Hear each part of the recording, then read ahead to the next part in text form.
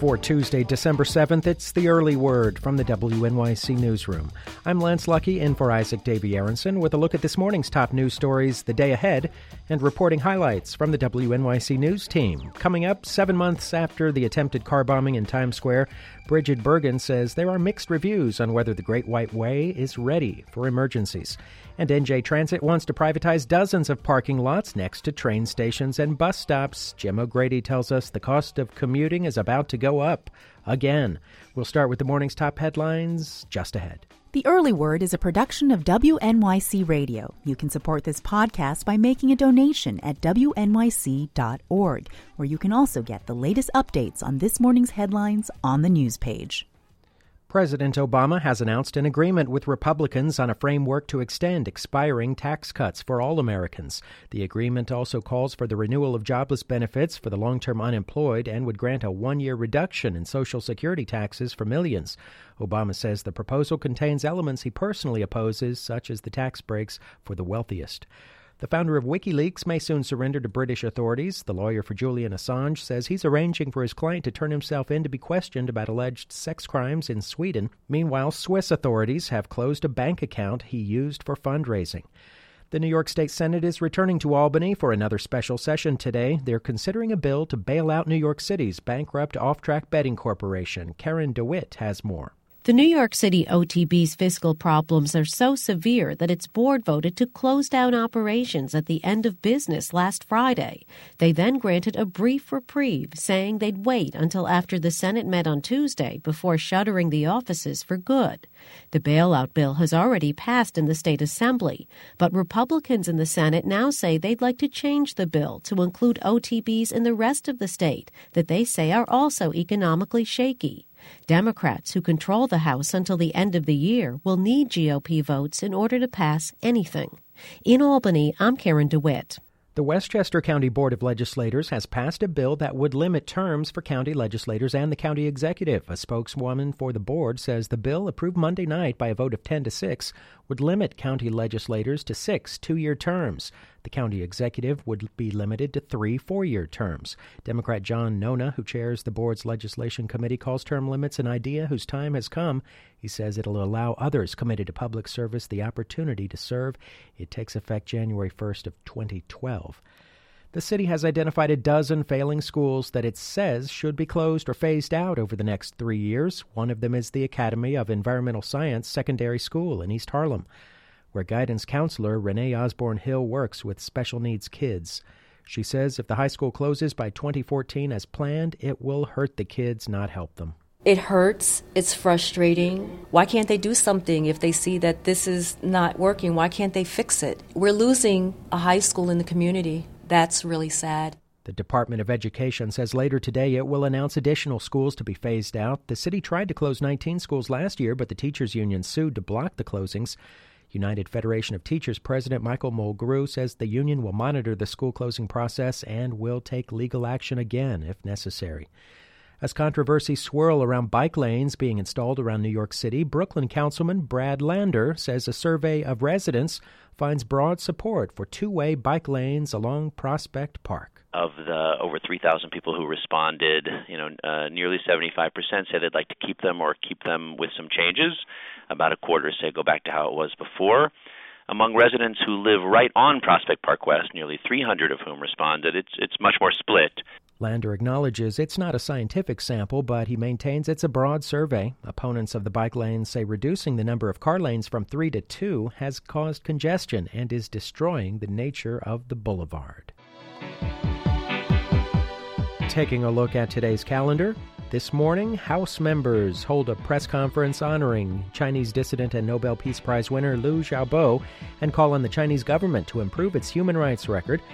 And this afternoon, on this anniversary of the attack on Pearl Harbor, U.S. Senators Kirsten Gillibrand and Charles Schumer of New York and Senators Frank Lautenberg and Robert Menendez of New Jersey will be joined by 9/11 survivors and first responders to urge senators to remember how America fulfilled its moral obligation to those who sacrificed after Pearl Harbor and provide those they call 9/11 heroes with that same respect. The Senate is expected to vote as early as Wednesday on the James Zadroga 9/11 Health and Compensation Act. And this evening, Mayor Bloomberg lights the world's largest menorah. It's at 5th Avenue and 59th Street if you happen to be at that corner of Central Park at sunset. New Jersey Transit is preparing to charge more for parking spots near train stations. WNYC's Jim O'Grady says the plan would raise $100 million. New Jersey Transit is planning to privatize 81 parking lots at train stations and bus stops used mainly by commuters. The agency has narrowed the field of competing companies to 7. The winning firm will be chosen in May and offered a 30 to 50-year lease. It will then control 60% of the parking spots in New Jersey Transit's system. Prices are expected to rise at lots that already charge drivers to park. 14 free lots covered by the plan are likely to begin collecting fees. The increases come on top of a 25% fare hike in May for New Jersey Transit train and interstate bus commuters. Critics say the agency is sacrificing steady income for a large upfront payment. For WNYC, I'm Jim O'Grady. For this and other transportation stories, go to transportationnation.org. On Broadway, the shows must go on, of course, but 7 months after an attempted car bombing in Times Square, there are mixed reviews about whether the Great White Way is ready for emergencies. WNYC's Bridget Bergen has more. Union leaders from Broadway shared a roundtable with theater owners, fire and emergency management personnel, and workplace safety officials. The conversation: what do theaters need to do to prepare for emergencies? Some theater managers say they have plans and conduct regular drills, but several union leaders say their employees don't feel ready for a crisis. Assemblyman Rory Lantzman says he scheduled the meeting to coincide with Broadway's busy holiday season to make sure the lessons from the failed bomb attempt this spring were top of mind. We realized that in terms of evacuating the theaters and for the employees to know what to do and what not to do, the theaters were not as safe as they could be, and we want to make some progress on that. Among the next steps, Lantzman says he plans to follow up with the FDNY, which is working on a new fire code. It will require theaters and other buildings not covered by the current code to have emergency plans. FDNY's Julian Basil says these plans are designed to help people make decisions even when the problem is somewhere else. You may be hearing about something that's happening in the city or down the block from you. You may see an emergency, you may see all the emergency response vehicles converging down the block, and you have to make some decisions about what you should be doing about your building. The updated fire code is expected in July of next year. Currently, all theaters are required to maintain fire and evacuation plans. For WNYC, I'm Bridget Bergen. Let's wrap it up with the Gig Alert.